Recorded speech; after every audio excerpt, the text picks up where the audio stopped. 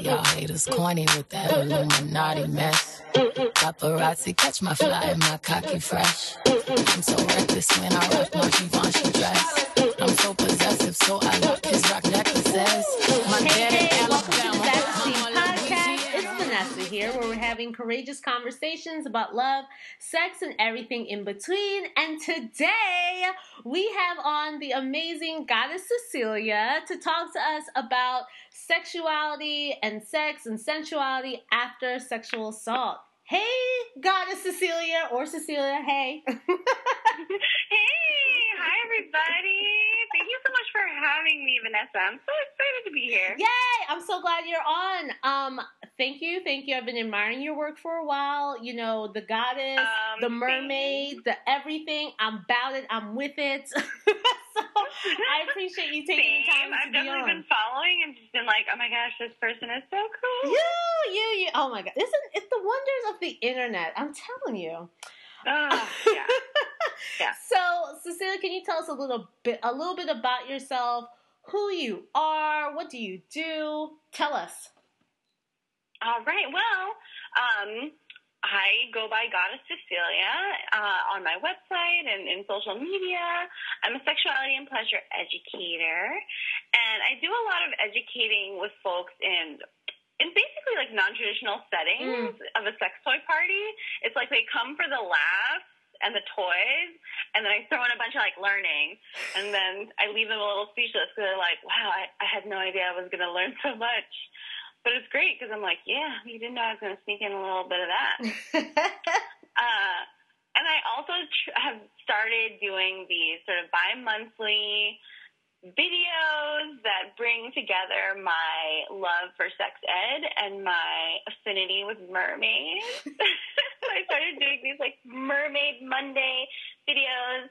They're basically like little quickie bits of sex and pleasure ed info.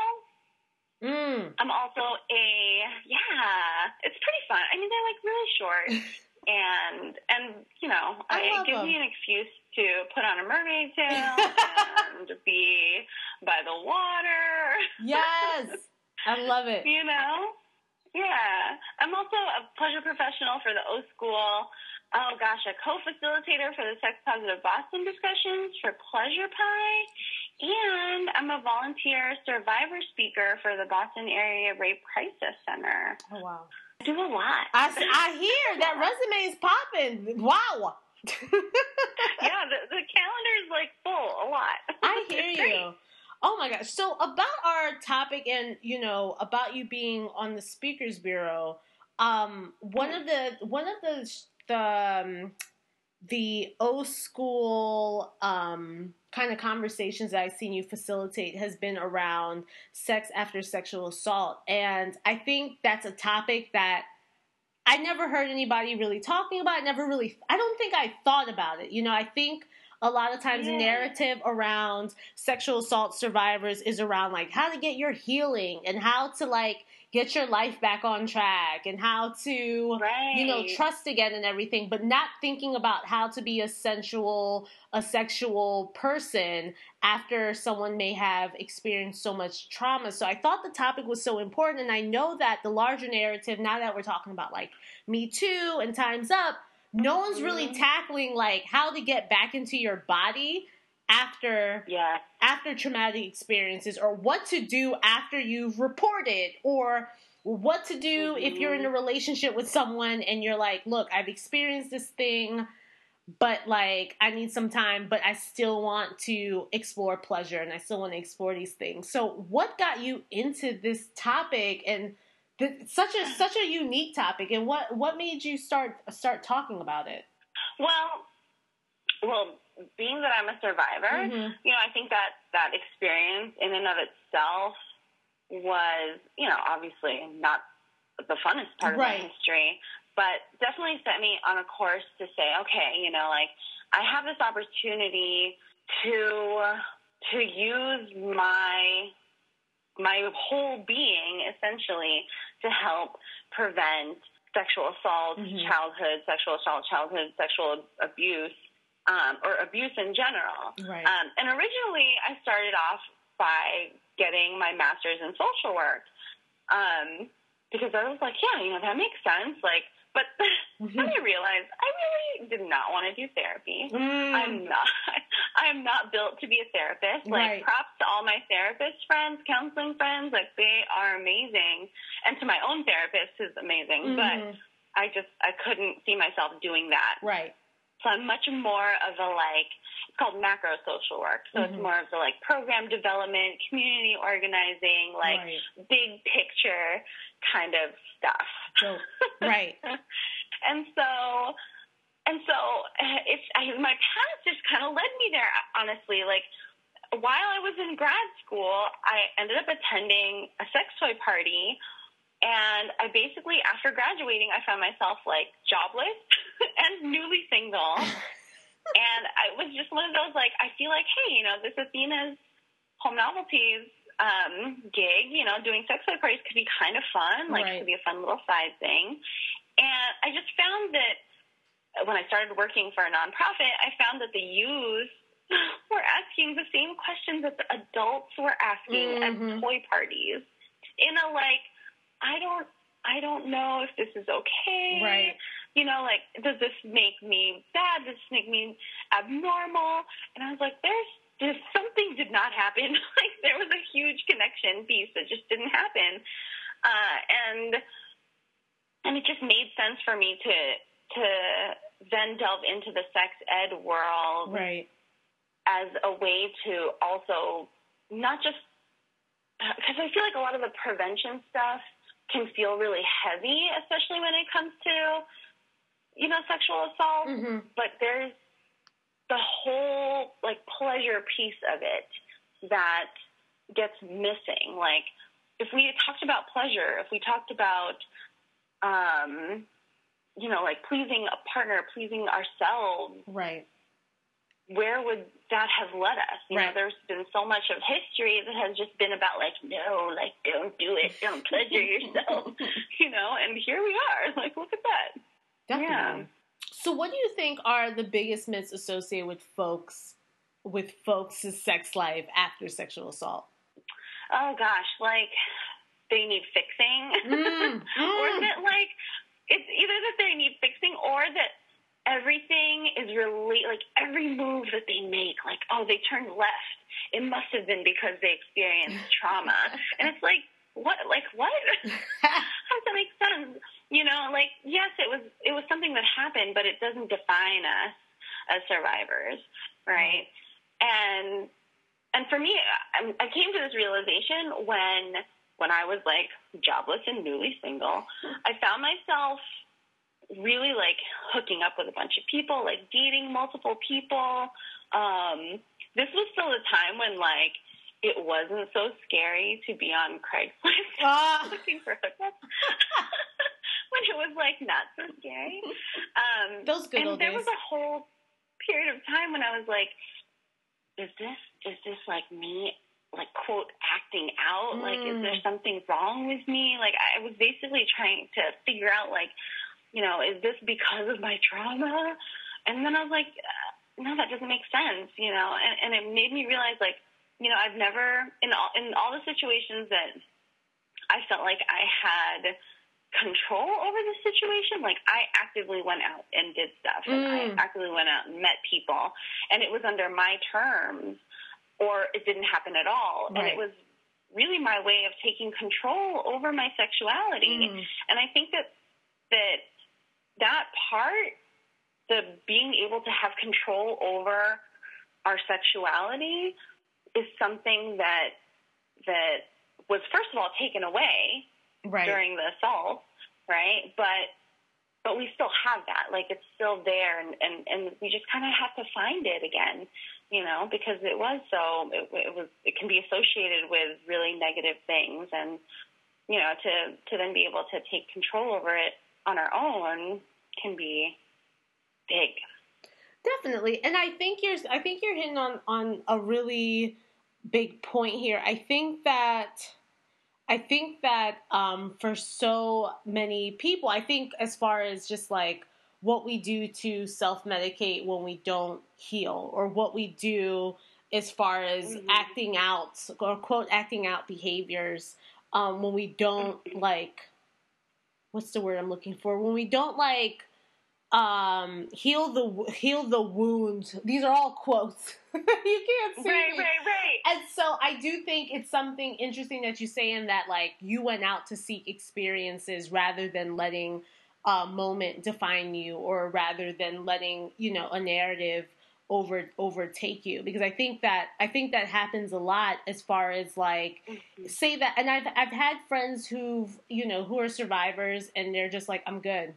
You know what I'm saying? Like, I'm good. Like, stop looking at me like there's something wrong with me, or stop looking at me like you have to be delicate. Like, I'm really good. And I think every person's experience is unique for themselves, because there are people who are like, yo, I'm good. Like, I did my work, or I sat with it, or whatever, and I'm through it. I got through it. Like, boom, I'm ready to move on. And you do have some people who are like, no, this is not okay. This is not okay, and may see some of their behaviors as, like, acting out, or they are trying to reclaim their experience. And so I think you hit the nail on the head there. And I think the question that I have is, what should folks who've experienced sexual assault know about getting back into their bodies and having sex, and how do we reclaim our sexuality after sexual assault? Oh, yeah. Well, so I mentioned earlier, you know, like, part of what had happened was that our control, or our sense of control over our sexuality, was sort of taken away in traumatic experiences, right? And part of that process, unfortunately, can involve a lot of this blaming, and not just from others, like the like blatant victim blaming that can happen from others, but it can also come from ourselves, because these are messages that we've been fed our whole lives. Even if you've never experienced any sort of trauma or assault, like, we are being fed all of these messages about, like, well, this person could have done something different and they wouldn't have gotten hurt, and it's just like, completely counterproductive, and it just messes with our heads so easily. Right. So, one of the things I try to tell people is that there's no pressure. There's no pressure to do anything, to try anything that makes them feel uncomfortable. You know, like, I'm not going to be like, oh, I've gone skydiving. I think it's really fun, and I would totally do it again. But I'm not going to be like, oh, you're scared of skydiving? Come with me. You're coming with me right now. Like, that doesn't make sense.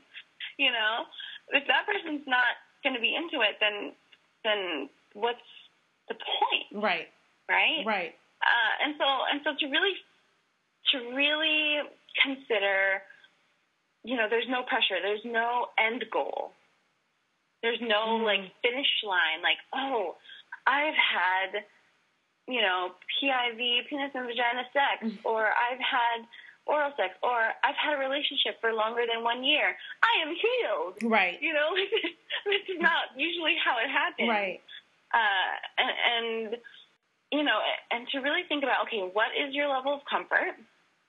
And it could be really starting with being comfortable with just putting lotion on your body every day, right? And this comes up too sometimes, you know, of course, in the sex toy parties, I try to have a private ordering area so that if people have any questions, that's usually a point when sometimes people will start to disclose, you know, personal history.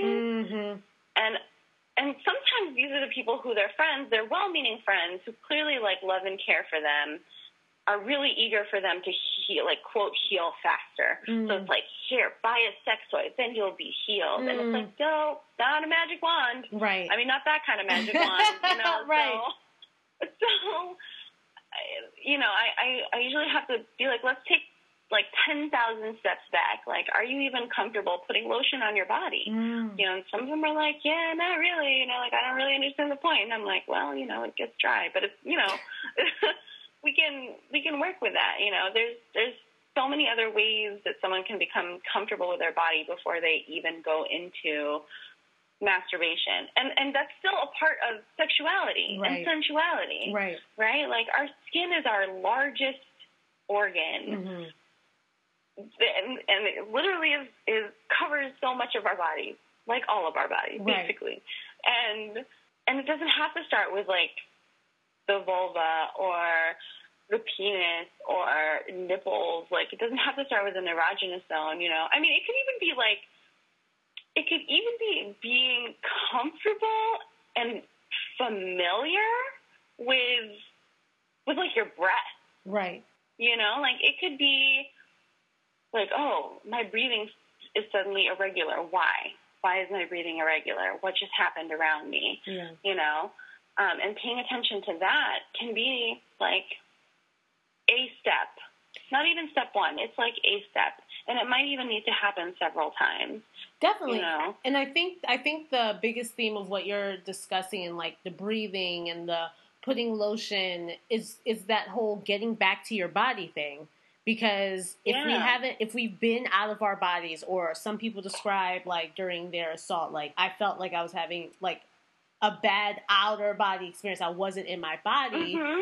Putting on that lotion, or just, like, touching, and just, like, knowing what touch is consensual touch for you, and touch that feels good. And breathing lets me just, like, it helps me get back to all my senses, and it helps us be in our bodies a little bit more. Because sometimes, I know for me, like, the whole breathing thing, because, like you, my best friend's a social worker, she's a therapist, and she's always like, are you breathing? And sometimes when I'm having, like, a high stress day, I'm like, girl, what you mean? Am I, oh. And it's like, you realize, like, you're holding a lot of tension in, like, your shoulders, or you're holding just a lot of, like, I've had a migraine for the last 3 days, and I know it's because, like, I haven't let out, like, a good, like, now my shoulders are not tense anymore. And now now I've, like, completely filled up my belly with breath, and I'm, like, sitting here, and I'm just, like, being quiet, and I'm paying attention to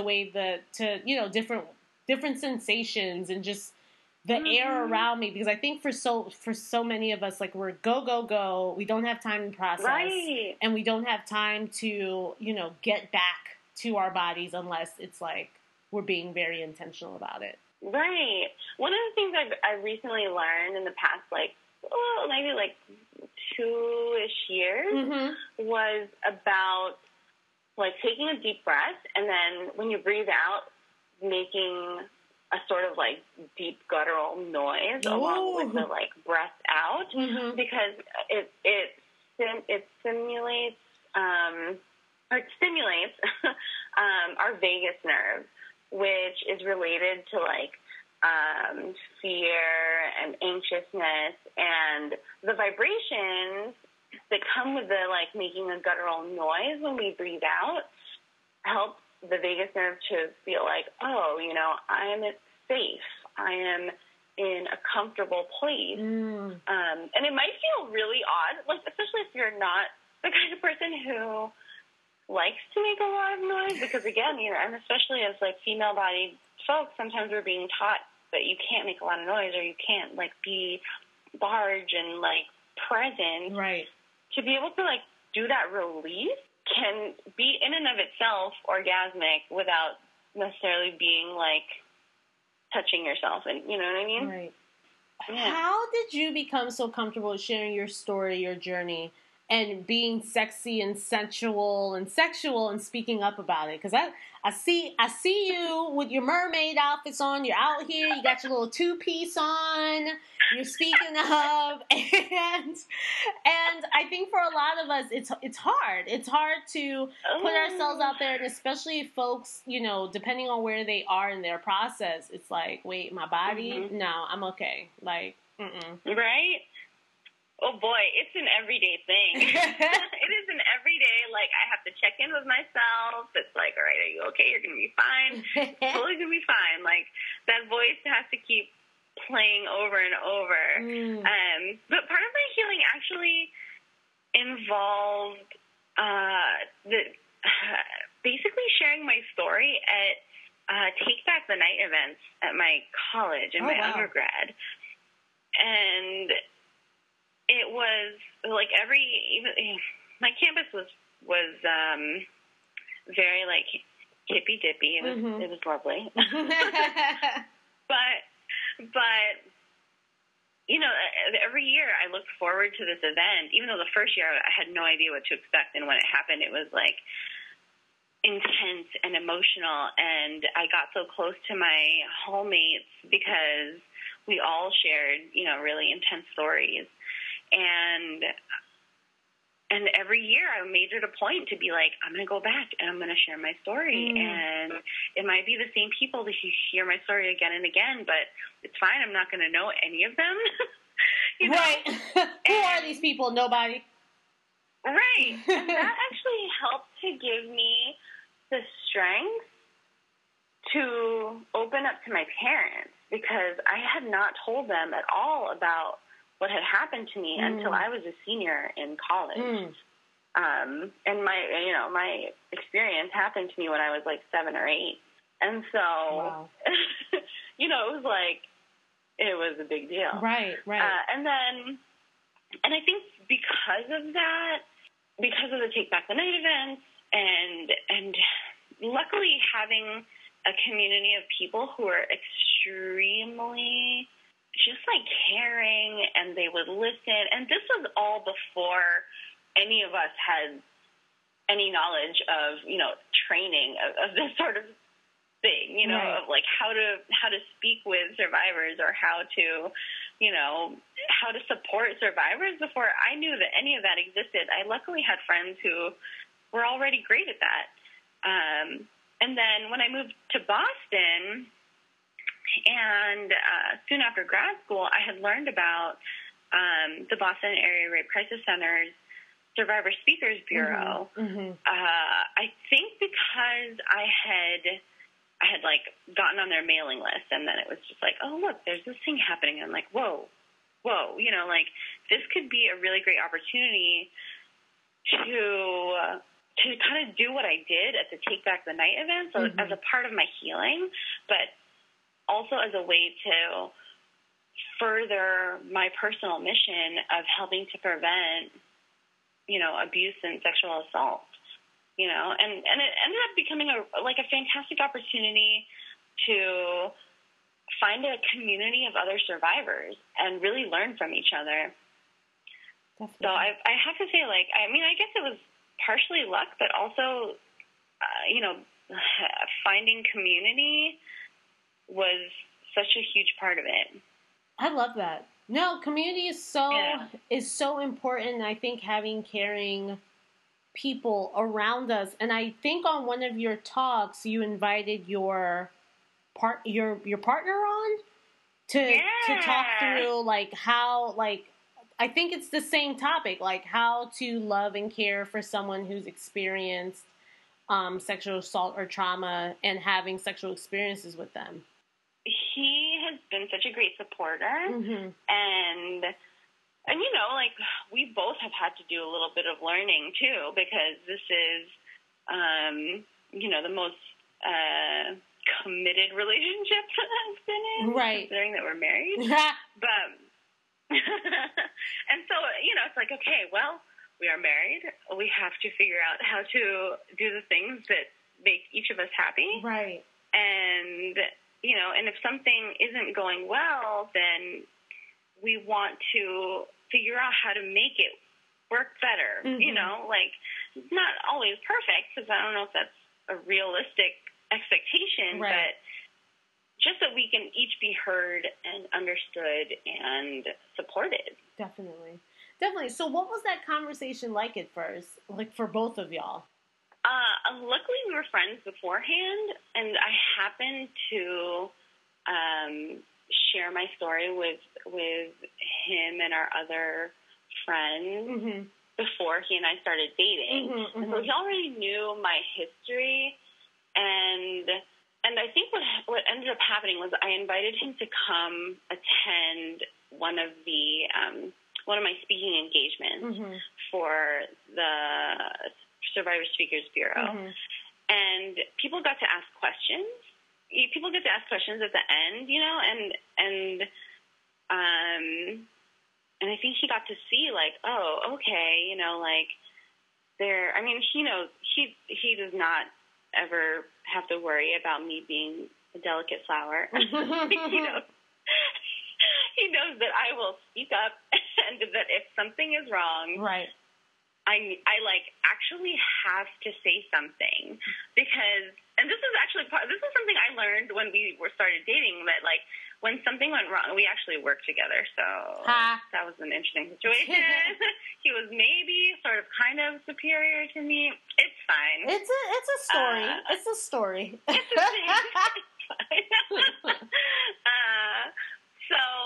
So when things were not going well at this job and I was having such a difficult time there, it was because my concerns were being squashed and being kind of like, okay, yeah, we'll kind of listen to you, but we're not actually going to listen to you. And that's when I learned, like, I break into a really, like, kind of hulkish demeanor if I don't get to express something, you know, like anger, frustration. Like, if I don't, everybody's in trouble. Right.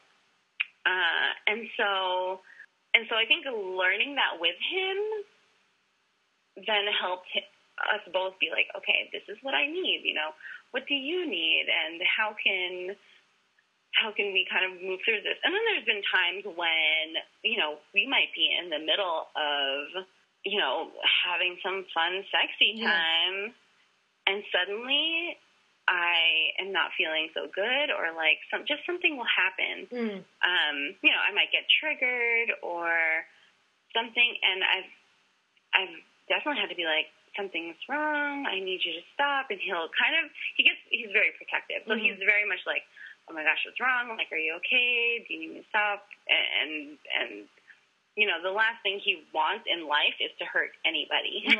Right. And so, you know, he definitely went into caretaker mode. And then there are things that he's done that I have no idea where he learned them from, but he just, like, did it, and it was perfect, and it was exactly what I needed at the time. And I just don't know, like, his brain is just brilliant. Because one time I had this, like, nightmare that someone had broken into our house and someone was in the house. So, of course, like, I wake up and I'm like, someone's in the house. And our apartment is, like, tiny.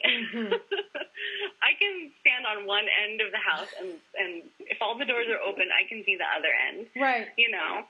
So I needed him to, like, just check. Like, I know it was a dream, but I just need you to check. But I'm just, like crying in bed. And so he got up and he turned on the light. He was, like, calling back to me as he was moving through the house. Like, I'm going into the kitchen. I'm going into the bathroom. I'm turning the lights on.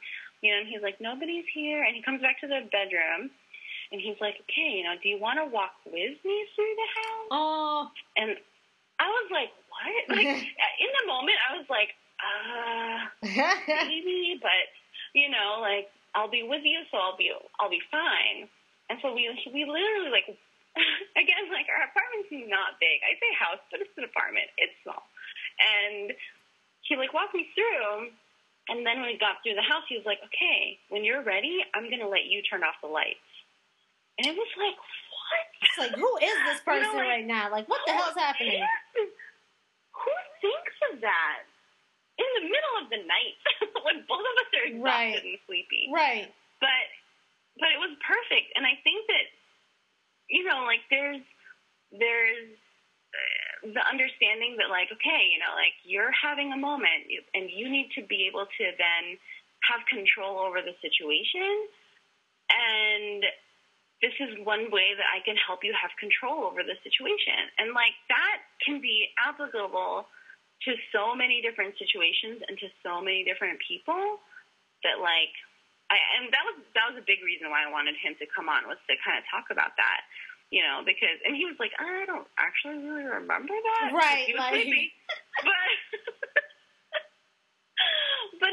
But it was so good. And so, yeah, like, it was, I got good one. over here. No, that's great. And it leads me to one of our listener questions, if you don't mind. Oh, yes. So, one of our listener questions comes from, I'm going to say Petey. This person said not to say their name. So, Petey asked, my partner has experienced sexual trauma, and I want to be a good partner. But sometimes I feel stuck and I don't want to trigger them. How can I be a good partner to someone who's experienced sexual trauma? I think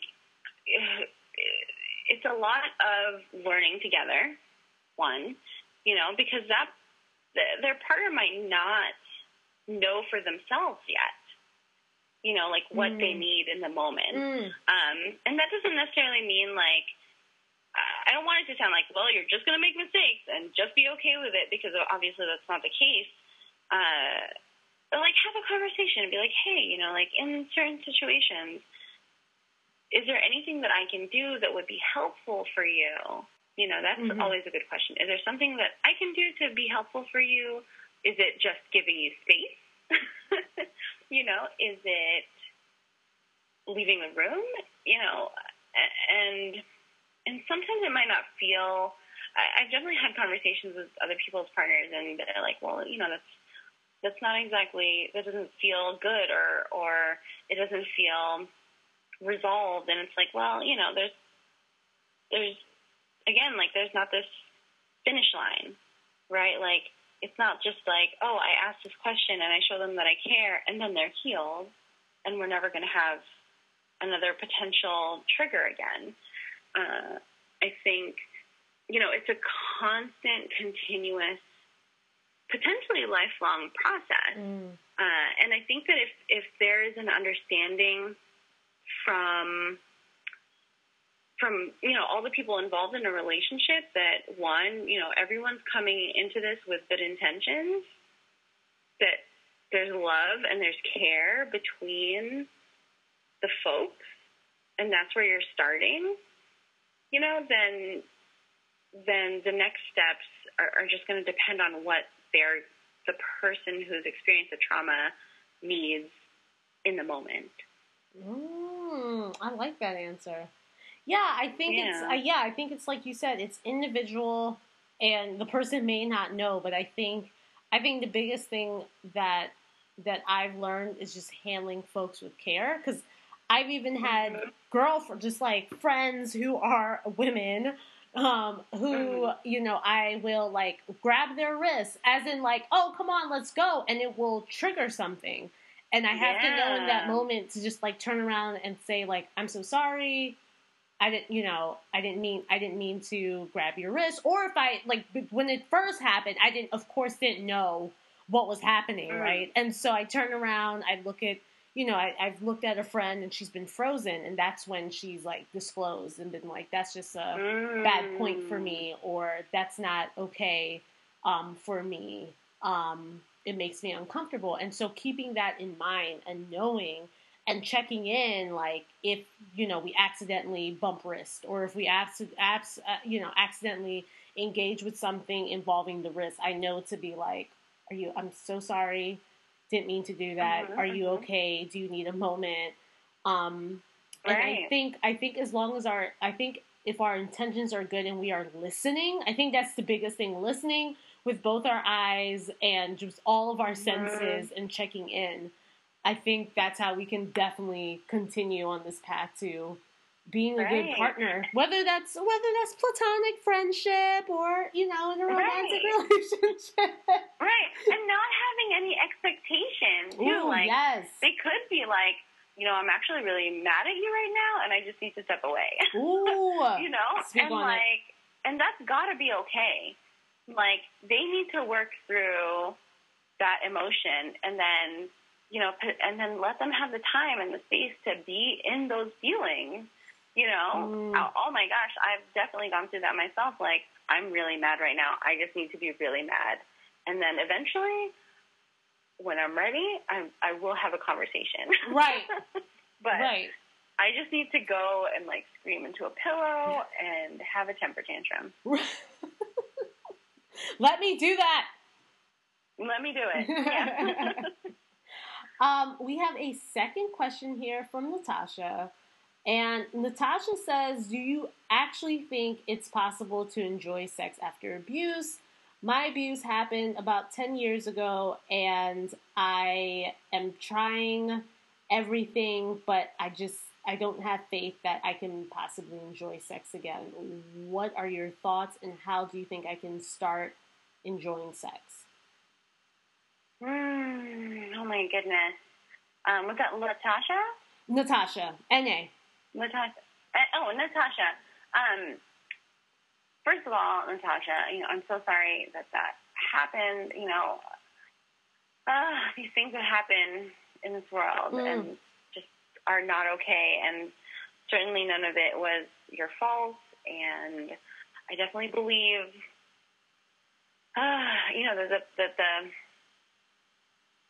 the going through the motions can be so difficult. Yeah. So difficult. I think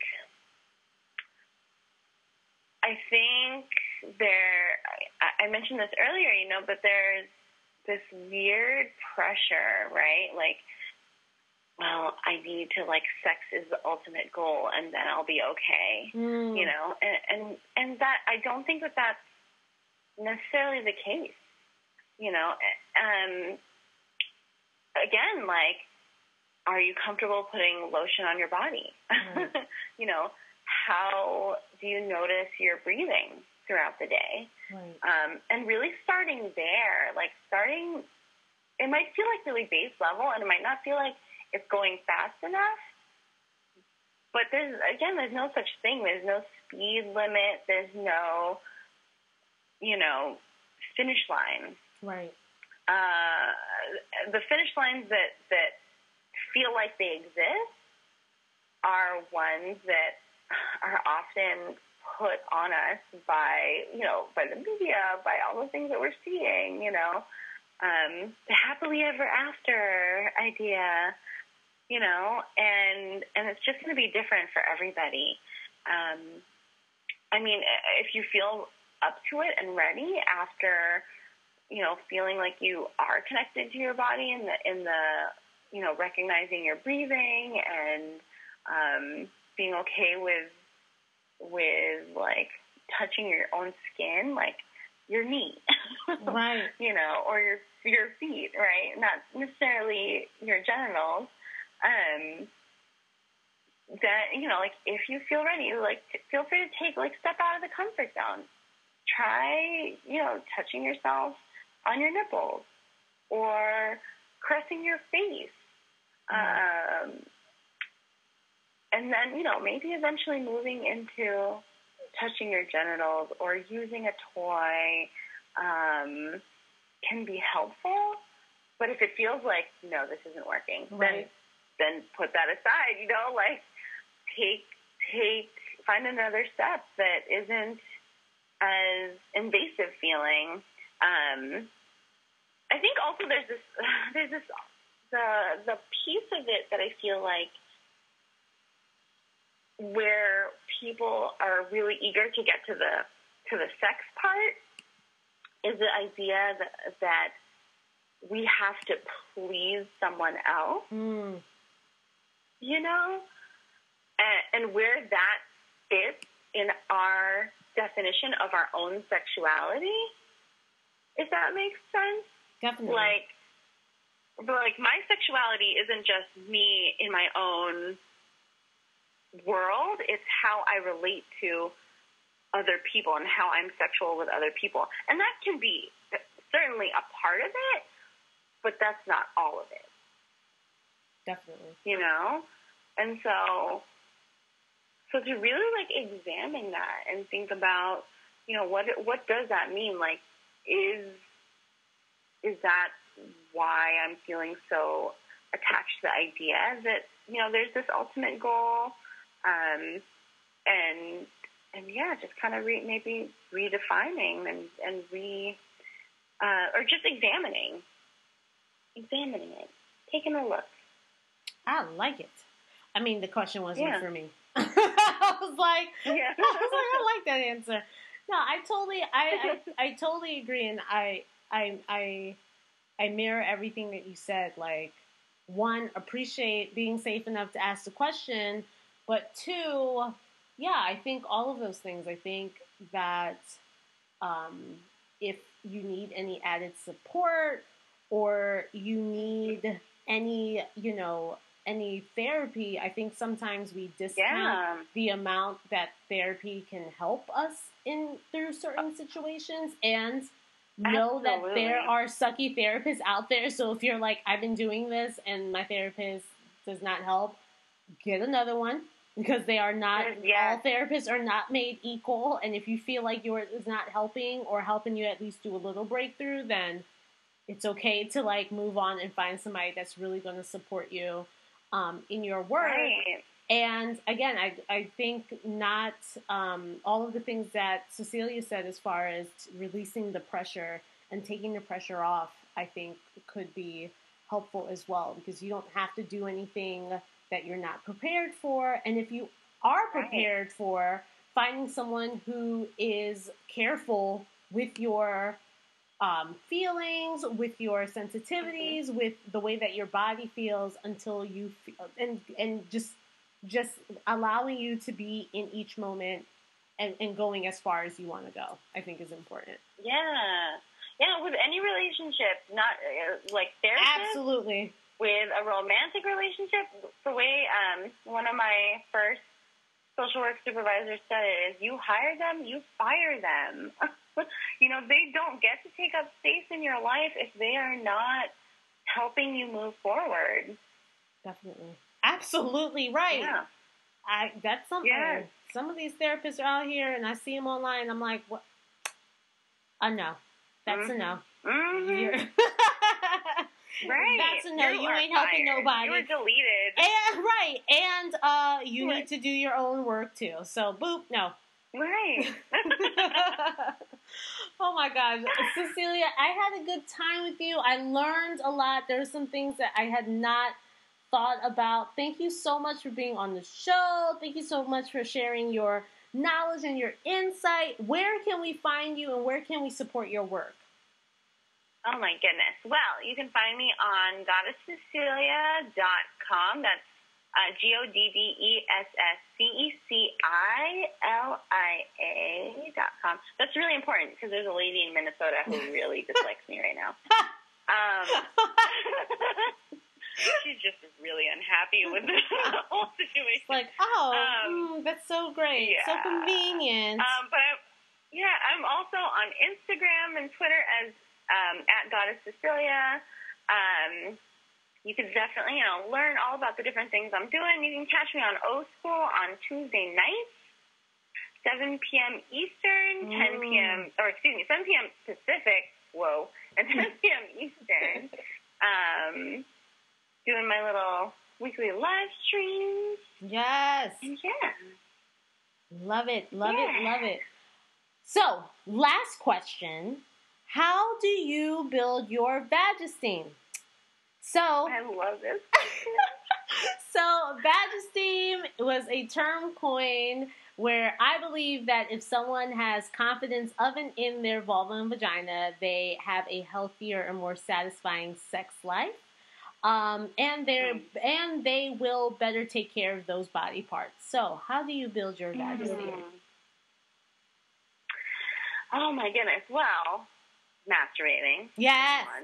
Go ahead. Knowing what I look like and without any judgment, and knowing that there are some days when one hair will decide to do something different than the others, and you just can't do anything about it. Yes.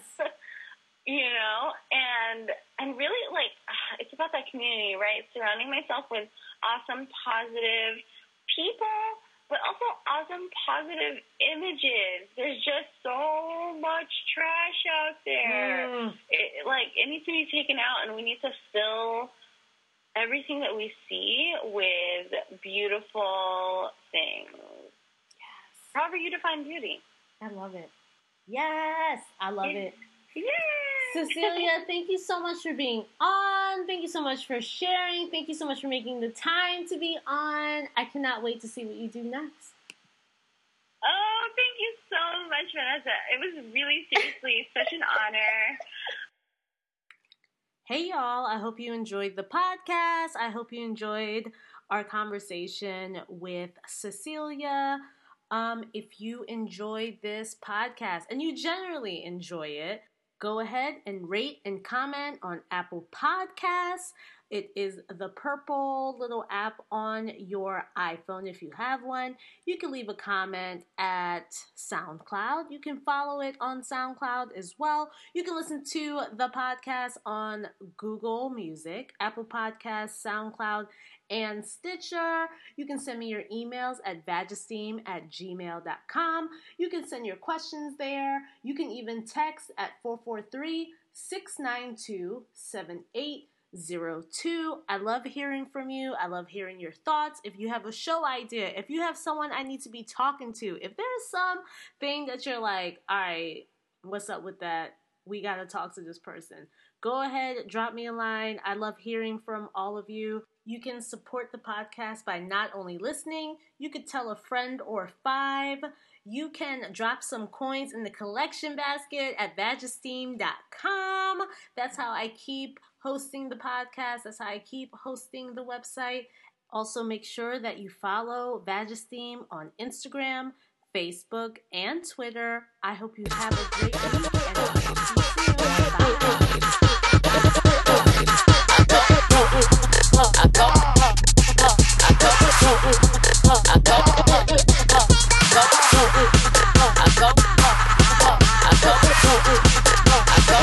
I'm so possessive, so I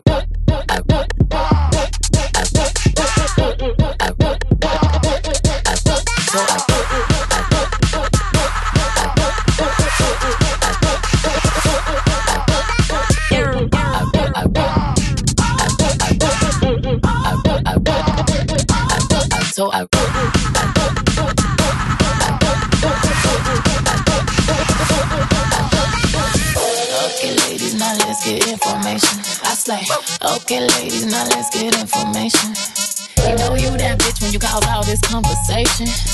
Always stay gracious, best revenge is your paper. Okay, ladies, now let's get information. I slay. Okay, ladies, now let's get information. You know you that bitch when you cause all this conversation.